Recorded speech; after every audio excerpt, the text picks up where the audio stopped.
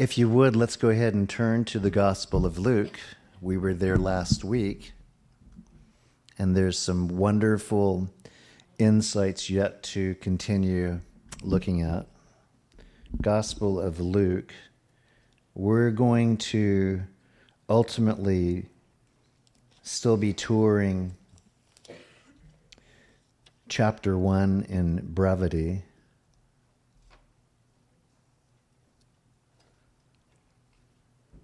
And we'll then be moving to chapter 2 to pick up a beautiful story, a history of God's revelation to a world that had been warned, given clear back in Isaiah a distinct opportunity to be ready.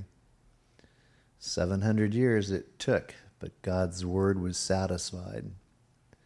And we said that on Thursday in a devotional, if his word was true then, concerning whom we worship presently, then the Lord's word to the church and to the world as we know it will no less come to pass. Time is short.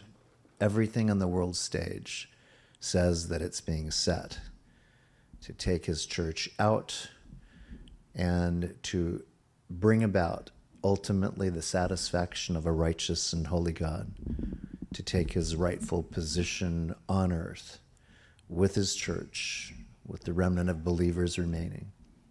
These are exciting times with regard to what's happening both in Israel, but also even where we find ourselves, I suppose, subject at times to dejection and depression. The Lord would say, think differently about it.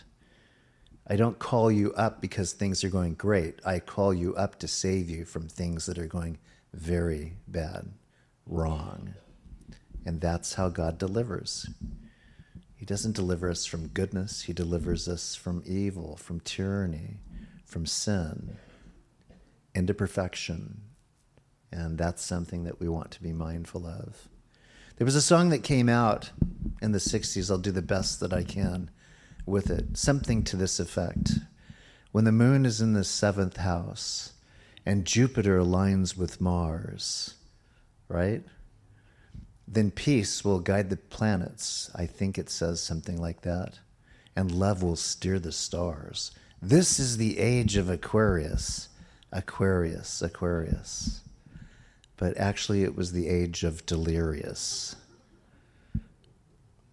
It never came to pass. And by the way, Venus and Mars are considered huggy bunnies right now. That is the explanation of what culture is saying is the Bethlehem light. Have you seen it? Has it showed itself yet? You are aware that there's supposed to be a manifestation of a brilliant light, and they're calling it the Bethlehem light. They're saying that it appeared about 600 years before. Can't remember that one. But even if that is true, those are planets. Planets only reflect. Stars are actually emanating brilliance in light because they are balls of fire that God has put in place. It is where, in the terms of light years, we discover both the speed of light and ultimately how long it takes to get from its origin to ultimately its object. And we've discovered through science and math that what we see of a star's light, though it appears to us in the moment, twinkle, twinkle, little star, it is actually a catch-up to our eyes of what was sent out, dispatched hundreds, thousands of years ago. What it shows you is the eternity of God. He's not constrained by what our eyes can see nor what they cannot see. And so in this account, there has been the satisfaction and fulfillment of God's word in Isaiah as we looked at it last week, of a virgin that would give birth to a son, and this son would be called Emmanuel, God with us. And Mary was visited as of last week by a messenger from the throne of God himself, Gabriel.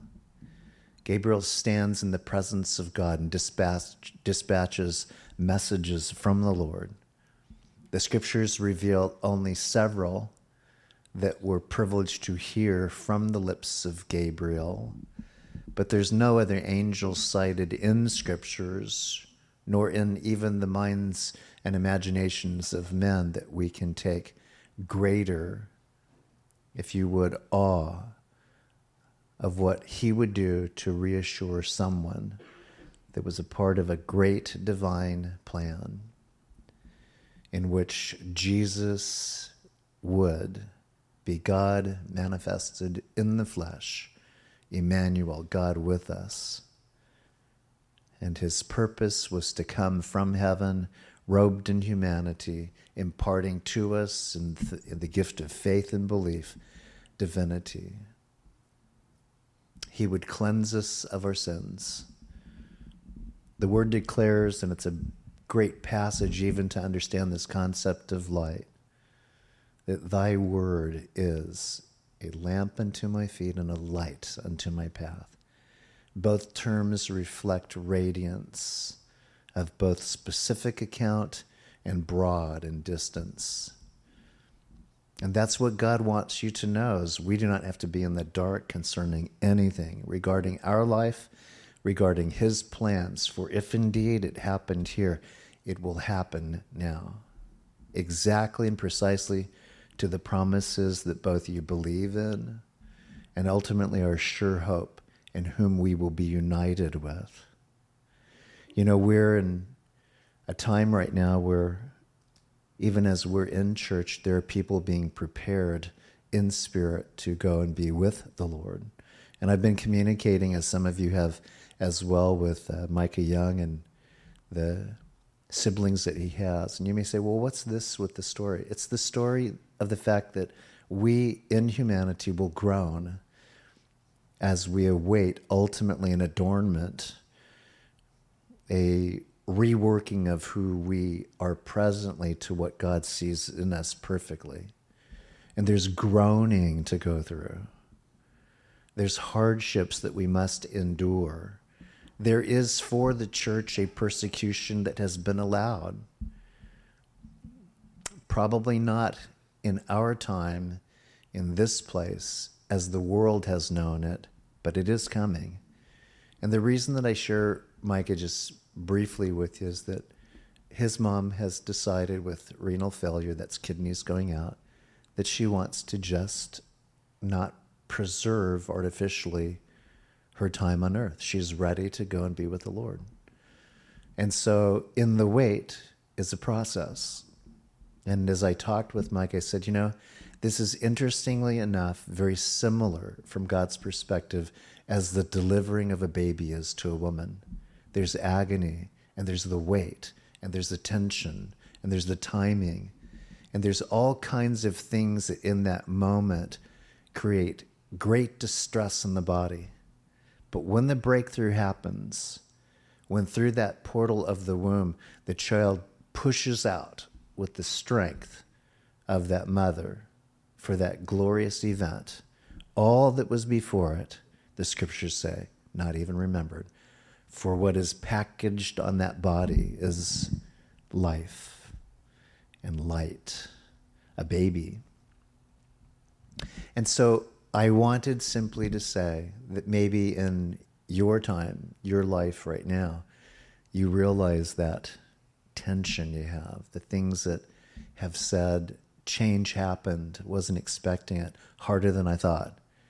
But God would say, that's as hard as it ever will be, because I've made it now an easy course to keep your focus on me and to stand as firm in your faith as this young woman did when I delivered a message of hope. And so here we are. When Mary had received this message from Gabriel, she spoke out with a loud voice and said, "Blessed are you among women, and blessed is the fruit of your womb." Now, this is actually a meeting that she had with Elizabeth. But she's having to receive this transaction in her ear. This is where we left off. But why is this granted to me that the mother of my Lord should come to me? This is Elizabeth extolling this visitation of Mary, who's traveled some perhaps 70 to 100 miles to visit her in the time that she had received the word from Gabriel that she would be overwhelmed by the Spirit of God and would conceive life. For indeed, as soon as the voice of your greeting, notice this, just for a reminder, sounded in my ears, the babe leaped in my womb. That was John the Baptist at 6 months old. Blessed is she who believed, for there will be a fulfillment of those things which were told her from the Lord. Elizabeth testifying that Mary would be blessed in what she received in faith and in honoring the Lord even presently in this visit. The visitation of Mary was actually what Elizabeth needed at the time, 3 months remaining for her deliverance. Remember what I posted last week is that Elizabeth had been barren. She was beyond the age of ever conceiving. This would have been in those days perhaps even a greater acknowledgement of a work of God. For Elizabeth in that kind of situation would have endured the ridicule and perhaps even the chastening or the separation of those in her social circle because they would have assumed her to be cursed by God as opposed to blessed. And at the time, which was important, as scriptures would bring these two women together, a miracle had taken place. This would have been highly encouraging for Mary because Mary obviously would be under the same tensions, which would be what? I've never known a man. But what I do know is that God spoke to me concerning the Son of Man, the Son of God. And I will not be in confusion over this. I've accepted it. And so now in chapter 2, let's pick up the story with where we're at. And it came to pass in those days that a decree went out from Caesar Augustus that all the world should be registered. And this census, it says, took place while Quirinius was governing Syria. They're giving us a historical account. And so all went to be registered, everyone to his own city. Joseph also went up from Galilee out of the city of Nazareth into Judea to the city of David, which is called Bethlehem, because he was of the house and lineage of David. Now this for Mary would have certainly represented a second, very taxing trip.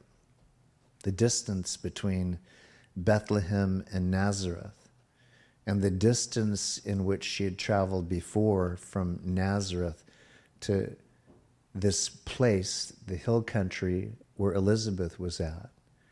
This is a woman who we know spent at least 3 months into her pregnancy in the closing months of Elizabeth's deliverance. Talk about a resource of strength and of hope between two women, but in particular Mary. If you've been on any travel at all that has required you to use your feet or some means of assistance such as an animal, you'll realize how tough that is. Even if you were to sit on something perhaps as archaic as a cart back in those days, I can't imagine 100 miles. I can't even imagine 100 miles on a motorcycle, which I'm very familiar with and riding on. It's not, after a while to me, it's like being on a fence post. And all you're looking for is the closest gas station. And it's not even for gas, it's just to stretch and ask yourself, why did I even get this?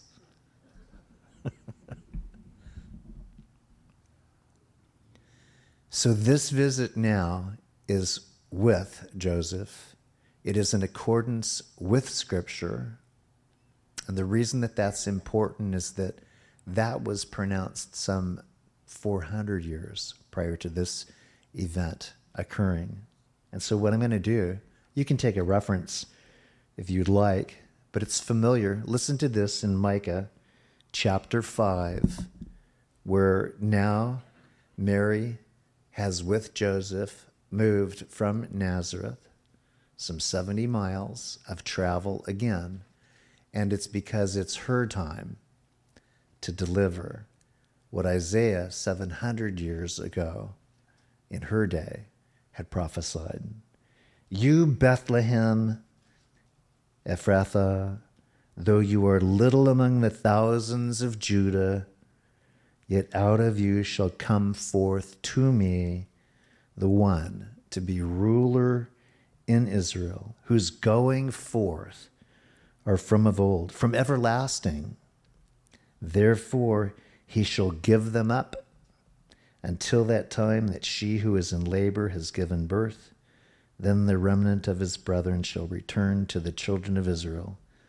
And verse 4, describing the ministry of Jesus as a shepherd of the soul, he shall stand and feed his flock in the strength of the Lord, in the majesty of the name of the Lord his God, and they shall abide.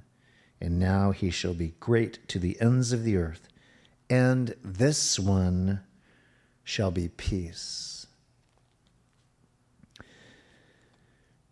Returning back to this account of where Mary in her faith with Joseph is at, to the hometown that they return to, which is Bethlehem, we find for them a trial, a challenge, and a disappointment. For a woman with child would certainly believe that there would be a place for her to go in the timing of this census, and certainly one who's going to be a mother, but not only that, the means by which God himself would make his appearance on the world stage in Israel, according to that word we just heard, according to the word that was given in Isaiah. Everything that was true about that word is now transpiring in her life. And it says that in this registration, Joseph also went up in verse 4 from Galilee out of the city of Nazareth into Judea to the city of David, which is called Bethlehem because he was of the house and lineage of David, to be registered with Mary, his betrothed wife, who was with child. And it was that while they were there, the days were completed for her to be delivered. Verse 7, and she brought forth her firstborn son, wrapped him in a swaddling cloth, and laid him in a manger because there was no room for them in the inn. Here's where we find out that the delivery took place before there was even what we would call today a motel room for her. There was nothing available except what we have in common terminology voiced as a stable. The stable is very likely, as you've heard of in teachings, probably was nothing more than a carving out, something similar to a cave type structure in the hillsides of that region. Structures that were built of wood and thatch were rare. And certainly in these times, what was tended to be used was earthen bricks, not wood. And therefore, what was common, and you can go there today, is rocks. They abound. If you've been to Israel, it looks like a rock quarry that just got blown up somewhere and scattered over the hillsides. If you had to have an assignment in which you were being disciplined by the Lord, it would be to pick up all the rocks in Israel and bring them someplace, any place. There are that many. In Mexico, where we were on the Baja, we lived in a region that had very similar geotopical rock formations. And you go, where do these come from? If you've ever been a gardener, and you're just trying to get the good soil, and you've basically discovered that as you're digging, river rock was there. It just keeps perking up. You finish one season with it, wheelbarrow after wheelbarrow, and it's there. So this is the mindset that you need to have, is that this very likely was a crag, or even if you would, a cleft in the rock. I like that picture. And where this baby, Jesus, would be born, and the moment in which Mary would give birth and would swaddle him in cloths, much like, if you would, a body would be prepared for burial back then. A baby born ultimately to die for the sins of the world, that the world might be saved through his sacrifice. It's a great picture. And this has happened. And you can imagine that if it were not tempered with the discipline of two people who love the Lord, Joseph to submit rather than to give Mary up for what appeared to be cause, listens to the voice of the messenger of God, Gabriel, as did Mary, and said, "Very well. Mary will be my wife, and I will serve the Lord in serving her, and we will serve him together in raising the Son of God." But that would have been by no means an easy yes, for they would have withstood all of the conjecture, all of the slander that would come in declaring that they are parenting the only beloved Son of God himself, by the Spirit of God that overwhelmed a young woman, a virgin. What would those people in those days have had to have done to have been convinced beyond their doubt and their skepticism and their cruelty in charging perhaps Mary and Joseph for lasciviousness? What would they have had to have done? Simply return to the Word of God, the scrolls that had been prepared. That's all anyone would have had to do, and simply to say that would have been impossible to know. There were those who were in authority that should have known. The visitation of God was predicted, it was predicated upon a promise, and the promise was fulfilled on this moment. And now it appears that as we look deeper into this story, or I might say laterally, who was on site? What was going on? A city that right now is packed out to the hilt, no room for this couple, but what would be a stable, something that you and I would say despicable. Who could imagine bringing forth a baby in a barnyard, let alone lying that baby on a trough, licked by cattle, nibbled on by the goats and sheep, sharing that stable? Who would think of such a thing? But in verse 9, away from all of the congestion and all the noise,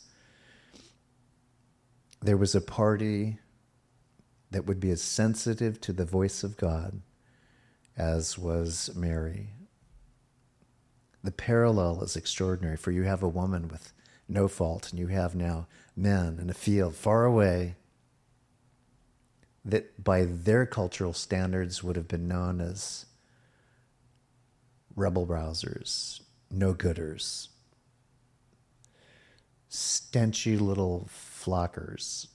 They wouldn't have had any reputation to have been admired for anything. They were just satisfying an industry, guarding sheep, bringing sheep into the city. They were doing it to the best, obviously, of their ability, but their reputation had been shot. Probably because many of them had become less than what their vocation would have required of them. But these in particular, by a reputation that I don't believe they earned, but they had to live with, are now set apart. And here's what we see in this.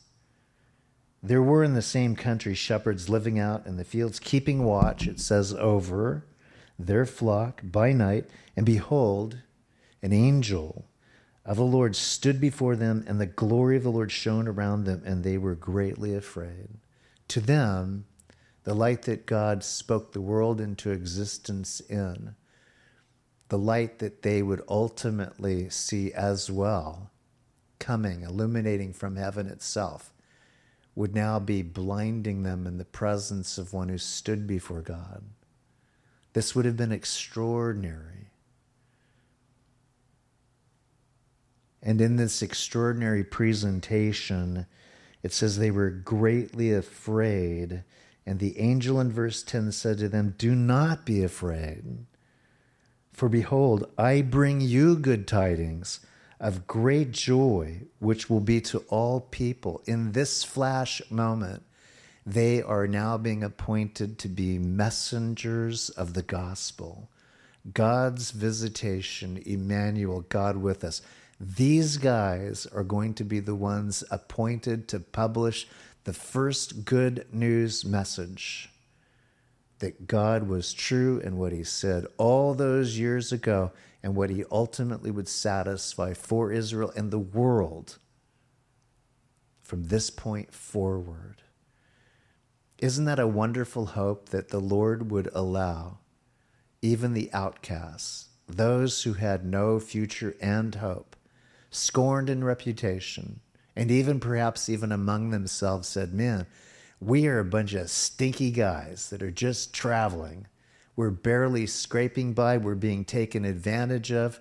We are to be doing something that has the merit of excellence and sorting sheep out, making sure that they make it to market, being even those who may have the lamb that is to be offered from the temple." But this is where we're at. This is how we've been treated. Nevertheless, men, let's do the best we can for as long as we're able. And it's these men who hear this message. Notice what they say. It has similarity to what even Mary would have said. "Born to you this day in the city of David a Savior who is Christ the Lord." Verse 11. Verse 12, "And this will be the sign to you. You will find a babe wrapped in swaddling clothes, lying in a manger." The cloths were similar to what the scriptures have identified in Jewish history as grave cloths. Strips of cloth torn and would be wrapped around the appendages and diaphragm and abdominals to keep the Lord warm.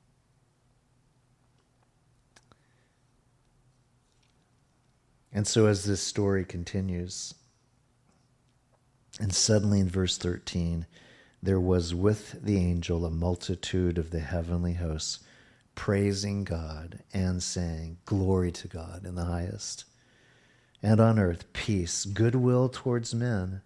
And so it was when the angels had gone away from them into heaven that the shepherds said to one another, "Let us now go to Bethlehem and see this thing that has come to pass, which the Lord has made known to us." They're not arguing. They don't have it wrong. The Lord has made known to us. Through whom? A messenger, an angelic being. In the presence of God's glory, this messenger comes, and this field where they are at is lit up. In the brilliance of God's glory and in the message that even opens their eyes. They're not arguing among themselves. They're not flipping dice as to who gets to go or who has to go. They're saying, this is our mission. This is what we're going to do. And notice this, and I love this as well. They get the word of the Lord and they get the song of God. That's why when we are engaged in worship within the church, or when you in your home are on your way to work, and you're engaging the Lord in what you have come from, which is a time of devotion in the morning, prayer. Many of you do. Many of you read. And then a song flips on and the Lord touches your heart. The compatibility of the music that's in your ear by the message that's already in your heart. And you're going, wow. Have you ever turned on the radio and found a Christian song that is playing, and within that melody, within the poetic versing of lyrics, you're hearing the Lord's voice encourage you? In a time perhaps of personal darkness and doubt, or where you just need to have one chorus, one title hit you motivationally, and what you've always believed in, but what is becoming more vague, less effectual, and the Lord just inspires you. That's what the Lord's doing. You heard the word, now hear the song, and by the way, learn it, and sing it, and teach it. That's why when we come and we listen to the music, I'm always just blessed. The act of worship, the songs that speak of the eternal, the work of God for our sake. And so they're committed now to head to Bethlehem because that is the word that has been given to them. And in verse 9, they came with haste, found Mary and Joseph and the babe lying in a manger.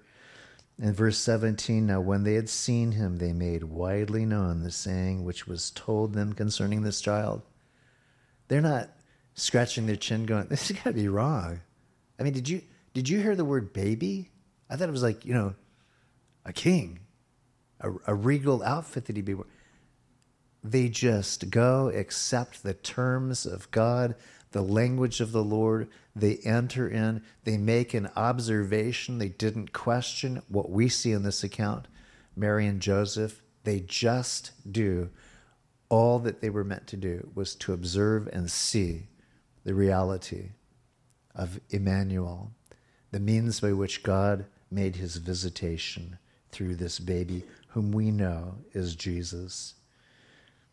They marveled. They were going to publish this report, marveled at those things which were told them by the shepherds. Who's now getting encouragement?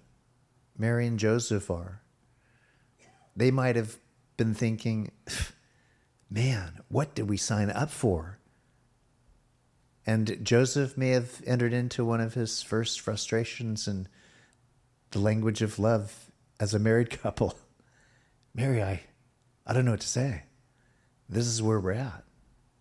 This is the best that could happen to us. We don't know that there was any argument, but the shepherds came to deliver a confirming word that encouraged this couple on what would be now their walk of faith. And I think that's so cool how God uses these things. The word, the song, and the ministers that confirm what they heard as well, that sends us really out once again with great hope and conviction. And so Mary kept all these things and pondered them in her heart. And then the shepherds returned glorifying and praising God for all the things that they had heard and seen as it was told them. A life that at one time may have been to them insulting, condescending, without honor and respect, they've gained in the Spirit by what was their privilege to hear the word of the Lord and a visitation by an angelic being, and to be able to personally connect with Mary and Joseph, and to be able to watch in their vocation from this time forward the manifestation of the maturity of Jesus. Do you realize that very likely these shepherds would have then heard an account of a young boy tutoring the Pharisees in the temple, the teachers of the law, answering their questions when they should have been able to answer any question, marveling at Jesus at 12, the ministry of the Lord who in 30, These guys may have been at that time senior citizen shepherds, but they may have been very likely some of the first undisclosed disciples. We saw him when he was in diapers. Hallelujah. They passed the oatmeal.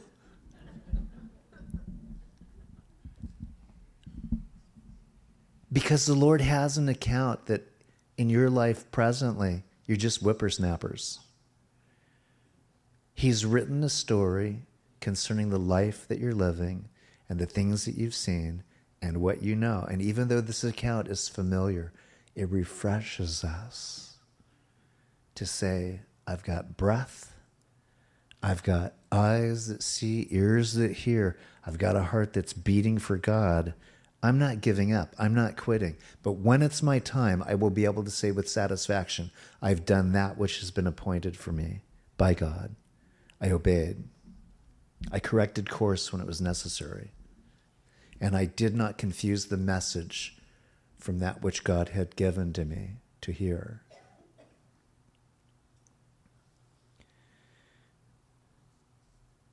Psalm 46, which I think is a really classic passage for us to visit, to ask maybe yourself, do you hear what I hear? And so in 46, in verse 10, I would say to you, yes, you hear what I hear. Yes, you have heard what God has spoken. Yes, because of that, you are positioned now to do continued great things. It says this, be still and know that I am God. I will be exalted among the nations. I will be exalted in the earth. How so? Because you're choosing to be still.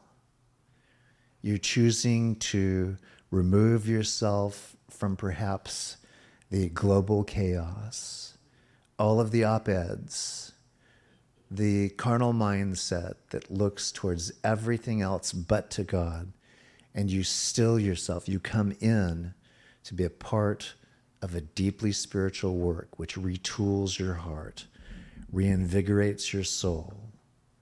I really find that for me, my tune-up every week is what happens not simply on my morning times, but my times in which I'm meeting with the congregants in the house of God. It's my tune-up. When I'm meeting with my brethren at breakfast, it's my tune-up.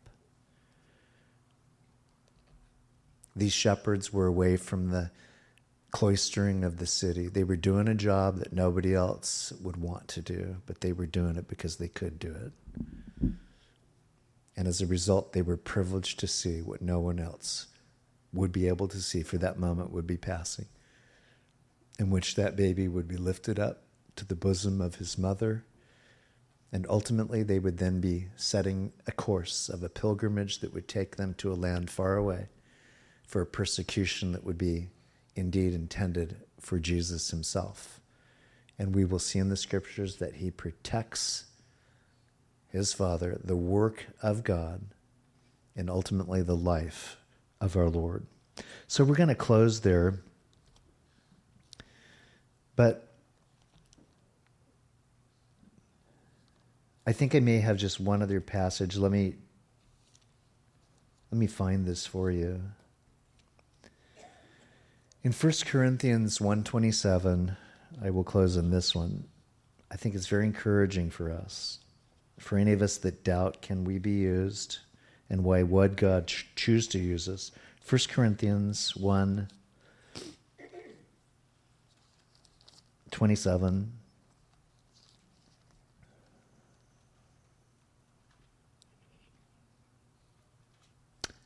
Can God use you like he did a shepherd?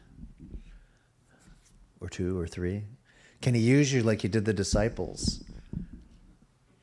That no one would have said should be qualified to do anything based on what we do know of their behavior. For you see your calling, brethren, that not many wise according to the flesh, not many mighty, not many noble are called. But God has chosen the foolish things of the world to put to shame the wise, and God has chosen the weak things of the world to put to shame the things which are mighty, and the base things of the world, and the things which are despised God has chosen, and the things which are not, to bring to nothing the things that are, and that no flesh should glory in his presence, but of him you are in Christ Jesus, who became for us wisdom from God, and righteousness, and sanctification, and redemption, as it is written, he who glories, let him glory in the Lord. Thank you for glorying in the Lord, as the glory of the Lord has shone upon you in your love for him. We're going to go ahead and welcome the worship band up here. And as we do, we're going to minister in the rendering of the tithe and offerings. And so a basket may be coming around. And we do that because it's an act of worship. And it's something that I both believe profoundly in what it means to us to render what God has given so generously to us.